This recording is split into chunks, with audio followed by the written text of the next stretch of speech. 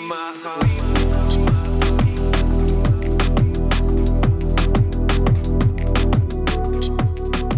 undraftedfreeagent.com mid-major basketball podcast. I'm Chris McKee, your host. This is episode 5. New AP Top 25 out. There are 3 mid-major programs in the AP Top 25 this week. The first, of course, the number 1 team in the country, Gonzaga. They're 3-0. However, their program's been put on pause this week for about 8 days or so. I promised I would not talk cancellations and a lot of that, but we'll touch on that briefly today and what the impact of that means with the number 1 team in the country being put on hold for a couple of weeks. Richmond remains in the top 25 at number 19. They're 2-0. And the new mid-major team that has entered the AP Top 25, San Diego State, they're back in at number 24. They're 4-0 in the season, so we'll touch a little bit about that. Great to see more mid-major content. Now, it usually takes a little bit longer throughout the season because right off the gate, not too many mid-major programs are going to get that respect from the voters, but aside from Gonzaga, so usually it takes a while for more mid-major teams to creep in. They got to prove themselves and beat some good opponents. San Diego State now in that mix. So you're all familiar with the preseason All-American teams. You know, every newspaper, website does them. Well, undraftedfreeagent.com put together the preseason All-Canadian teams with a panel of experts. I had a bunch of different coaches and writers. I'll explain to that a little bit later on. So we're also been amazingly accurate on our preseason All-Canadian guys. A lot of guys, you know, you see the Rothsteins and the Goodmans. Where did this guy come from? Well, they were on my preseason All-Canadian list. There are 4 new teams in Division I basketball, and you may have been a little confused scrolling through ESPN or whatever, CBS, watching the games and seeing some of these team names along the bottom going, well, who the heck's that? Thinking it's a D2 school, but in fact, there are 4 new Division I teams, and we'll touch on them and who they are and who the head coach on, what conference, some of that. Some of the key games we'll go through this week, and also I'm going to play some segments from my interview with UC Irvine head coach Russ Turner. We had a chat a couple months back throughout the offseason. Great guy. And UC Irvine, you know, I called them one of the best kept secrets in college basketball over the past couple of years. And they're 2-2 right now. I got USC up next.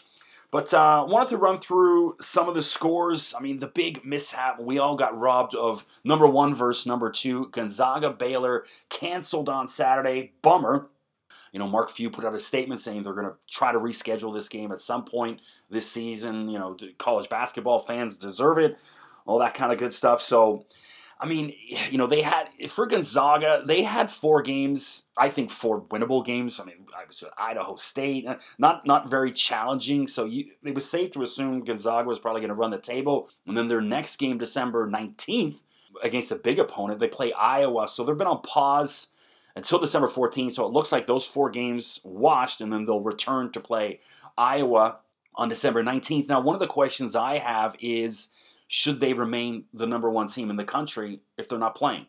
If you're going to be put on pause, my feeling is, well, you should be paused from the AP Top 25 poll. If you're not playing, why are we ranking you? Now, hey, look, I've been preaching the Bible of Gonzaga since day one, and, you know, Andrew Nembhard and Jalen Suggs and Kisper and all these guys. I mean, they got players, and I do believe right now they are the best team in the country.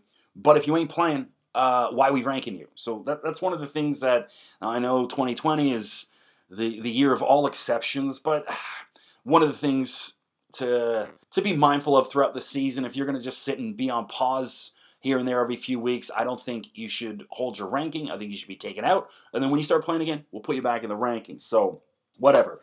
Food for thought, moving ahead. Some of the games this week I wanted to touch on. Now, from the weekend, D3 Greensboro College beat Longwood, who's a Division I program, I think on Saturday or Sunday, 67-64. Now, this is a Division III school. Division III does not offer athletic scholarships. So all these kids are just kids mostly from the local area, and they beat a Division I school. Now, Division I, you have the opportunity to recruit players from all over the world. And what this says to me is, what the heck's going on at Longwood? You know, I do play-by-play for Orangeville Prep, which is the number 1 high school program in Canada. Jamal Murray out of there, Ignas Brzezikis, Thon Maker, Kyle Alexander with the Miami Heat, O'Shea Brissett, Lou Gensdorf, number of guys. And then, you know, about 40 guys currently playing Division I NCAA basketball. From the Beers C guys from that program. I mean, they've got the elite guys, Matthew Alexander Moncrief, who's one of the freshman phenoms down at Oklahoma State. He's out of that program. I could have got you the fifth or sixth guy out of that program down to Longwood, and I promise you, you would not be losing to D3 guys with this. So to me, we've all seen ESPN football Sunday nights, Chris Carter and Randy Ross. Come on, man. You lost to a D3 school. Step up your recruiting. That's terrible, man, because I'm no college basketball expert, but I certainly could find 10 guys just from the Toronto area alone that could beat a D3 team. So another key score from the weekend, Iona and Rick Pitino. They get their first win of the year. That's Pitino's first win in college basketball since 2017. They beat Hofstra 82-74. Guard Isaiah Ross with a career-high 33 points. So congrats to Pitino and Iona getting off the snide for the first time in 3 years. They play Morgan State today at 3 p.m., so hopefully they can keep that rolling. One of my goals this season, now that the border's closed and I'm in the Toronto area, it's a frigid Tuesday afternoon here in Toronto right now, but I was hoping to get over the border quite a bit and cover the MAAC and Patino and Siena and Monmouth and all these programs, but the damn border's closed, so alas, I can't, so I'm going to do my best to cover that conference from afar. But, one of the things, the big question is, can Iona be a mid-major power again? Can Pitino do it? And if so, how long is it going to take them? Year one, everyone gets a pass. I don't care who you are, even Rick Pitino. And especially this year, a lot harder recruiting. He can't get on that private jet and just fly all over the world and get kids to go to Iona. But I think, year two is where you'll see that jump where he's going to get guys, maybe a 4-star guy that could have played at a high major and get them into Iona. So can he do it again? That's what we're all, holding our breath to see if Pitino still got it and how long is it going to take him. So all eyes peeled on the Iona Gales. Again, play Morgan State today at 3 o'clock, so let's keep it rolling. Pitino. Drake 4-0 for the first time since 1979. That's one of the teams I saw early in the season, and I'm going to follow them because I like them. I love their guard, Roman Penn. I think this guy's a player. Darian DeVries, their head coach, has got something going on. Now, the only knock I'll give them, they beat St. Ambrose this week, 97-53 on Sunday, and they have McKendree up next. This sounds like my high school basketball schedule when I played at Cardinal Newman High School in Scarborough. Who the hell is St. Ambrose and who the hell is McKendree? So Drake's got some good things going on, but let's step up the opponents here. You're not impressing anyone beating St. Ambrose 97-53. Western Carolina 5-1 after beating Tennessee Tech on Sunday 76-75 in OT. Mark Prosser's their head coach, so good things going on at Western Carolina. Richmond beat Wofford last night 77-72. I mentioned they're number 19 in the AP poll. They're still rolling, deep senior-laden team. Look for them to make a pretty good run in March. Coastal Carolina now 3-0 after beating NC Central 79-71 Monday. And think Coastal Carolina, what a time to be a Coastal Carolina student or a fan. The football team 10-0 under head coach Jamie Chadwell beat BYU. What was that, Thursday, I think? Over the weekend, whatever, but wow, what a time to be a Coastal Carolina fan. Great things going on. 3-0 in basketball, 10-0 in football. San Diego State beat Pepperdine on Sunday, 65-60. They also beat UC Irvine, 77-58 last week. So, the post-Malachi Flynn era at San Diego State looking promising so far. We'll mention UC Irvine. They're 2-2 right now. They play USC today, I think, and USC's a damn good team, so don't want to make any assumptions, but that 500 record may be in jeopardy. But head coach Russ Turner had the Anteaters, that's their name, 21-11 last year, and the year before 31-6. There's been some really good things going on. I mentioned, I wrote an article about them over the summer after chatting with head coach Russ Turner. I call them one of the best kept secrets in college basketball. They did lose a few guys to graduation, but they bring back pretty good returning class. And Russ has had some pretty good success, couple 30-win teams, and I spoke to him and asked him, with that kind of success, there's going to be people calling and maybe other opportunities, and I asked him, why did you stay at UC Irvine? This is his response. Oh, well, have you been to Irvine? I have. I mean, I've been to Cali. I haven't been to Irvine, though, so. Yeah. People ask me that question. I'm like, hey, have you been to Irvine? Irvine's good. And Irvine's great, and this university, even in the 10 years I've been here, has grown with a momentum and at a pace that's outstanding. You know, this place makes a difference in the world. This university does. So it's a special opportunity I have to be here, and you know, the more impact that we make with the players we have, the more success we're able to generate with a program, the more satisfying that becomes, and the less you would ever think about leaving. And then when you add to that the location I'm living in, the fact that my family's happy, it's easy to continue to make the choice to be here. And I appreciate the opportunity I got. So that's Russ Turner, head coach, UC Irvine. You know, another thing I chatted with Russ about, and we had a fun chat. He was a good guy, good sense of humor. And so I'm thankful for that. That was my first time speaking with him. So sometimes you don't know, where these guys are going to be. He wasn't, all business, pretty relaxed, and it was a comfortable interview. But one of the things I asked him was, how have you had success at UC Irvine? What's been your key? And he talked about continuity. In the day of transfers and teams in and out and 7 guys. I mean, look at Kentucky. Every year, new guys in and in. Kentucky has no continuity, but Calipari's genius, and he's done great things, but for mid-major programs, continuity a key. And Russ Turner explained to me how that works for him at UC Irvine.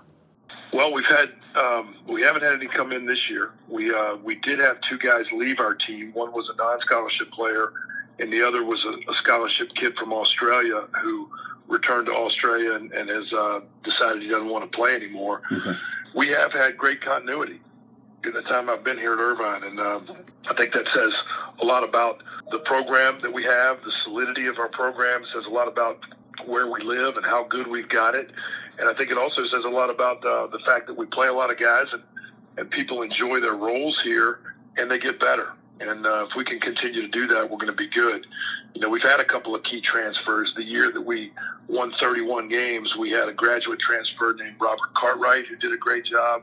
And more important than him, maybe even, was a kid named Elston Jones who transferred to us from Utah State and was in our program for 3 years and really was outstanding at the end and enabled us to make the run that allowed us to beat Kansas State in the NCAA tournament and advance.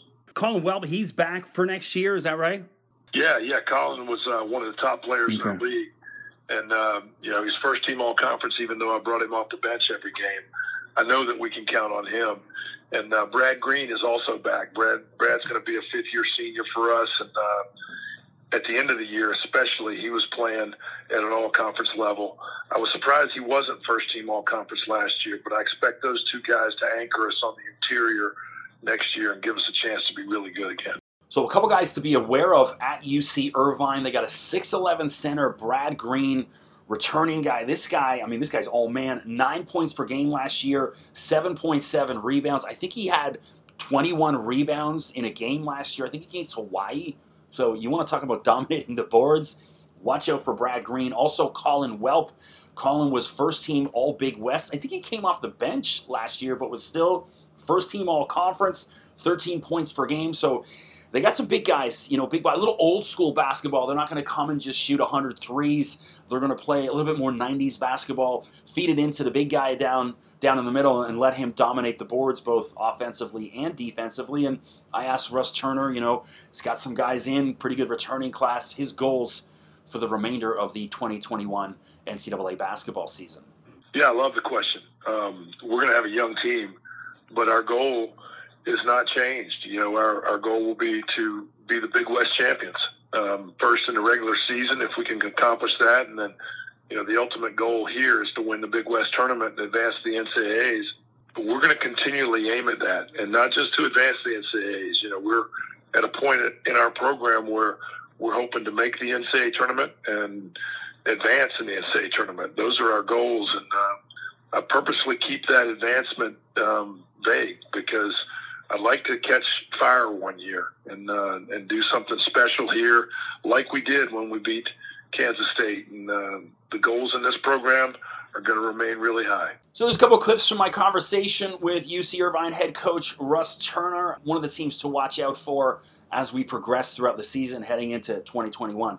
So, one of the things that reminded me of last night, I was going through it, and, mid-major basketball, a lot of the early success and a lot of people's fascination, especially the March Madness in the tournament, comes from West Coast mid-major teams.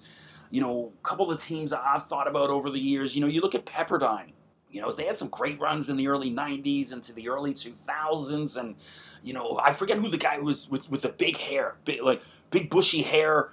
And, that's kind of synonymous with the Pepperdine program. But they always had some great teams, West Coast mid-major. Loyola Marymount, you want to talk mid-major powerhouses. Let's go back to the late 80s into the 90s with the great Hank Gathers and, the tragedy surrounding his death, him passing away, on the floor.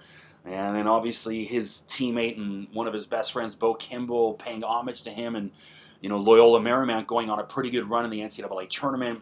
I'm sure a lot of you have seen the 30 for 30 Guru of Go.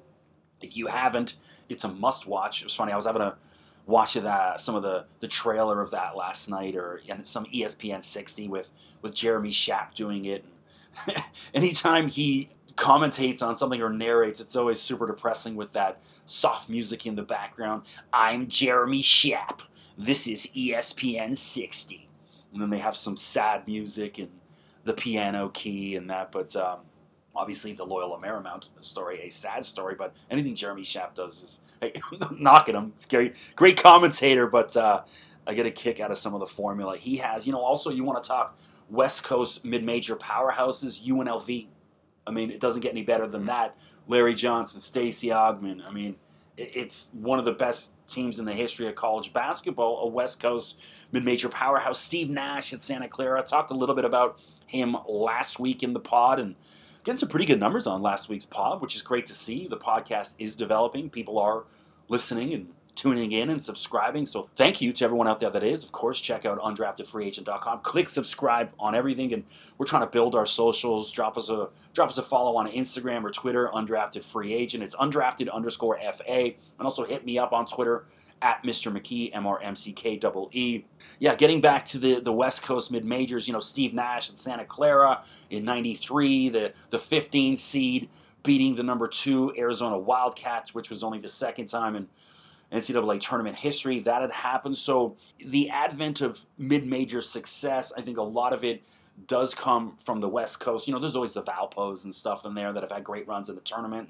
But when you go back to the 80s and 90s, I think a lot of that, interest and love for mid-major basketball, for me anyways, came from the West Coast teams. So it's funny, I was looking at some of the greatest mid-major teams of all time last night, just a couple of lists going through, and you can tell every one of these lists is written by like some 20-year-old kid because their reference range is, here's a great mid-major team from 2012, and they have no reference to anything, prior than 2008. So I was getting a bit of laugh at that. Look, kids, do a little research. That's one of the things I think why I'm going to have some success with this pod. I'm a dude in my 40s. I got a bit of reference, a bit of range and knowledge to what I'm trying to do here. So speaking of range and knowledge, I found myself confused looking through some of the scores and that, going, who the hell's that team? Who the hell's Bellarmine playing Duke? Why is Duke playing a D2 team? Well, they're no longer a D2 team. There are 4 new programs in college basketball in Division I. I'm going to tell you who they are, get a little familiar so you can seem smart to your friends. The first, I mentioned the Bellarmine Knights. So they're in Louisville, Kentucky, or Louisville, excuse me. I'm Canadian, so my pronunciation not 100% correct. People always speak like Gonzaga. I get so much grief. I can't say Gonzaga. Okay, I'm not American. I'm not from Western New York, from Tonawanda, and I'm not going to say Gonzaga. I'm not from Wisconsin, the Midwest. I know Gonzaga's in the Washington area, but that's not how we talk in Canada, so stop giving me grief for saying Gonzaga, not Gonzaga. Anyways, Bellarmine Knights in Louisville, they're in the Atlantic Sun Conference. Their head coach, Scott Davenport, this is his 16th year at Bellarmine. So I like that, this is a guy that's built this program at the Division II level and then gets an opportunity to be a D1 head coach. And that's great to see. So Bellarmine Knights, team to be aware of. Number 2, Dixie State Trailblazers. I get a kick out of Dixie State because it sounds like a movie name. Like, for those of us that have seen Blue Chips, speaking of reference range, back in the 90s with Shaquille O'Neal and Penny Hardaway and a bunch of others. But I forget the name. Was it Big State or something? No, that was He Got Game with Ray Allen and the Spike Lee movie. But Dixie State sounds like a fictional name. It sounds like a state, like if they had a football team, that's the school Boobie Miles would have went to if he came back from his injury. But yeah, anyways, Dixie State, surprisingly, it sounds like a Southern team, but they are in St. George, Utah. They're going to play in the Western Athletic Conference. Their head coach, John Judkins, also his 16th year at the program, just like Scott Davenport at Bellarmine. So pretty cool letting the guys who run the program at D2 make that leap to D1. And then one team that didn't do that, Tarleton State, the Texans. They're located in Stephenville, Texas. They're also in the WAC, same conference as Dixie State. And their head coach, Billy Gillespie, who needs no introduction. Of course, Billy, the former head coach at Kentucky. That's where I became familiar with him. Texas A&M, I think he was there. And then Texas Tech, where he was unceremoniously, I don't know, fired, whatever, let go, whatever. But allegations of player mistreatment and all this. And I don't want to get too into that because I'm a firm believer in second chances in life. Now, this might be Billy's third or fourth chance in life, but I'm Canadian. That's one of the things I loved about America. You always an opportunity to correct who you are and what you've done. And Billy's getting that opportunity right now at Tarleton State. So kudos to him. The past is the past. I mean, you can go read his Wikipedia page. You want to find out some of the allegations against him. Not pleasant, but one to keep an eye on, and hopefully he can achieve some success again and find redemption at Tarleton State. So I mentioned they're in Stephenville, Texas. As soon as I saw that, one of the things I know about Stephenville, Texas, and I hope I'm saying that right, I hope it's not Stephenville, but there's been a bunch of UFO sightings in that town. So I wouldn't say I'm a UFO junkie, but I've certainly done plenty of research on UFO sightings. And Stephenville, Texas, there was a good one in 2008. And this isn't like, look, you want to talk conspiracy theory, you can go find, I was looking up last night the story, ABC News reported this. Apparently there was over 50 people who witnessed, this is in 2008, a UFO sighting. And there's some pretty good documentaries. I've seen it. One of the guys, I think his name's Steve Allen, and he's a former pilot, or he's a current pilot. Sure he can still fly a plane, but he was one of the people who saw it. So this guy's pretty familiar with aircrafts and what kind of aircrafts there are. And he swears to God, he saw a UFO in Stephenville, Texas. So any college basketball teams heading down there for a game this year, keep your eyes on the sky. You never know what you might find down there in Stephenville, Texas. And finally, the fourth new team, UC San Diego Tritons. I mean, pretty obvious where their location is, San Diego. They're in the Big West Conference, and their head coach, Eric Olin, it's his 8th year as the head coach. I believe he was assistant for about a decade prior to that. And so continuity, we talked about that with Russ Turner at UC Irvine. These 3 of the 4 new teams, extensive continuity. Coach is there for a long time at D2 and helping to bring those teams to D1. So what does it take to go from D2 to D1? It's scholarship limits, okay? D2, I believe it's 10 scholarships per team. And sometimes they split that up, so one guy may get a half scholarship, the other guy gets a half scholarship. But at D1, 13 scholarship players, and then there's always additional money, donors paying for guys. So, just about everyone on D1 teams, there's always the odd walk-on, but most of them scholarship players. And of course, it involves an increase in budget.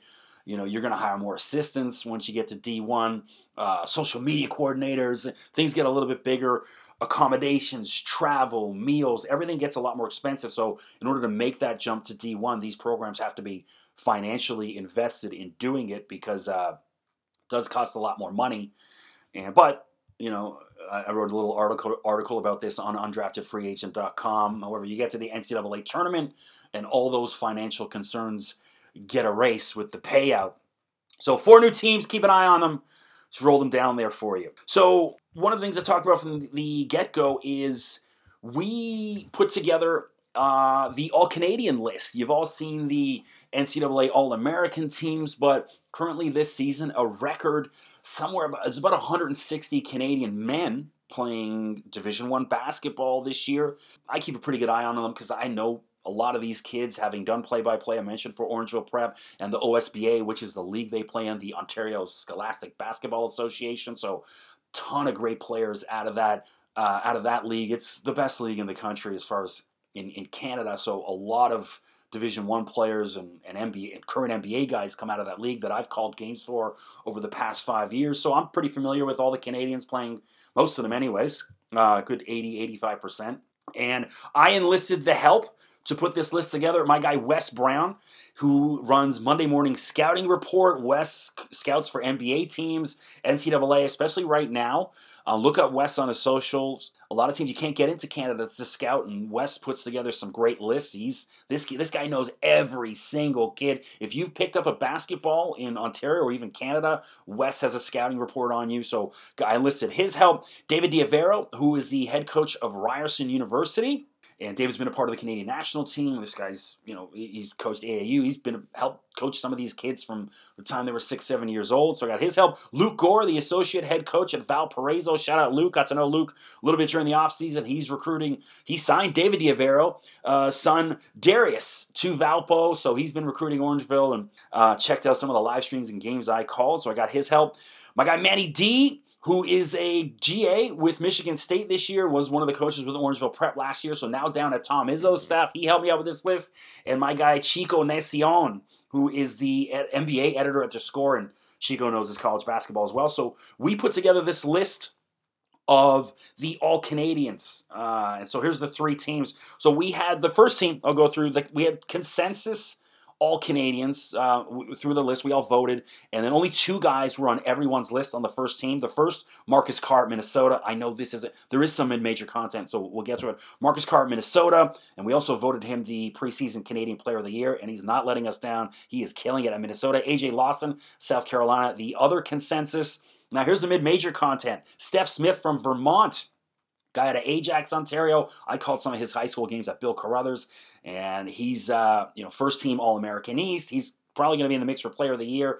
Tested the NBA draft waters briefly this offseason and then came back. So Steph Smith at Vermont, the only mid-major player on the first-team All-Canadian list. Eugene Omoruyi at Oregon, who is absolutely killing it. I think he was a Pac-12 Player of the Week or Player of the Month already, so watch out for him. Matthew Alexander Moncrief, I mentioned, Oklahoma State. He's killing it, so that's the first team, those 5. The second team All-Canadians, Josip Vrancic, Santa Clara. I've talked about him quite a bit. There's some mid-major content. He's going to have a big year. Abu Kigab with Boise State.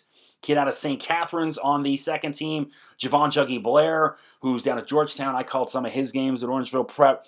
Second team, Quis Duarte from Oregon. Another second team guy. And then Quincy Guerrier at Syracuse, who is on fire to start the season. And the third team, All-Canadians. Now, we did put Jalen Llewellyn at Princeton because we did this before the Ivy League had canceled their season, so that's one of the mistakes we made. James Karnick, who is a grad transfer to Boston College from Surrey, BC. He spent the previous 3 seasons at Lehigh, was an all-conference guy for Lehigh, and again, I called a couple of James' games at Orangeville Prep as well. Tyree Samuel, another guy I called his games. He has Seton Hall. Gabe Osabuyen from West Virginia, and Keyshawn Bartholomew at Colorado. So that's your preseason All-Canadian guys. A couple of mid-major guys in there to keep an eye on, but all these guys, great players, great kids. Basketball in Canada, absolutely booming right now.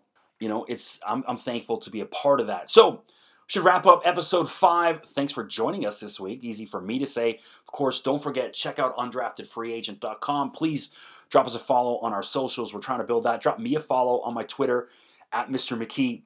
And of course, click subscribe on Spotify, iTunes, Amazon, Google, wherever you're listening to us. I'm going to keep pumping out the podcasts, and hopefully you keep on listening. The beating of my heart.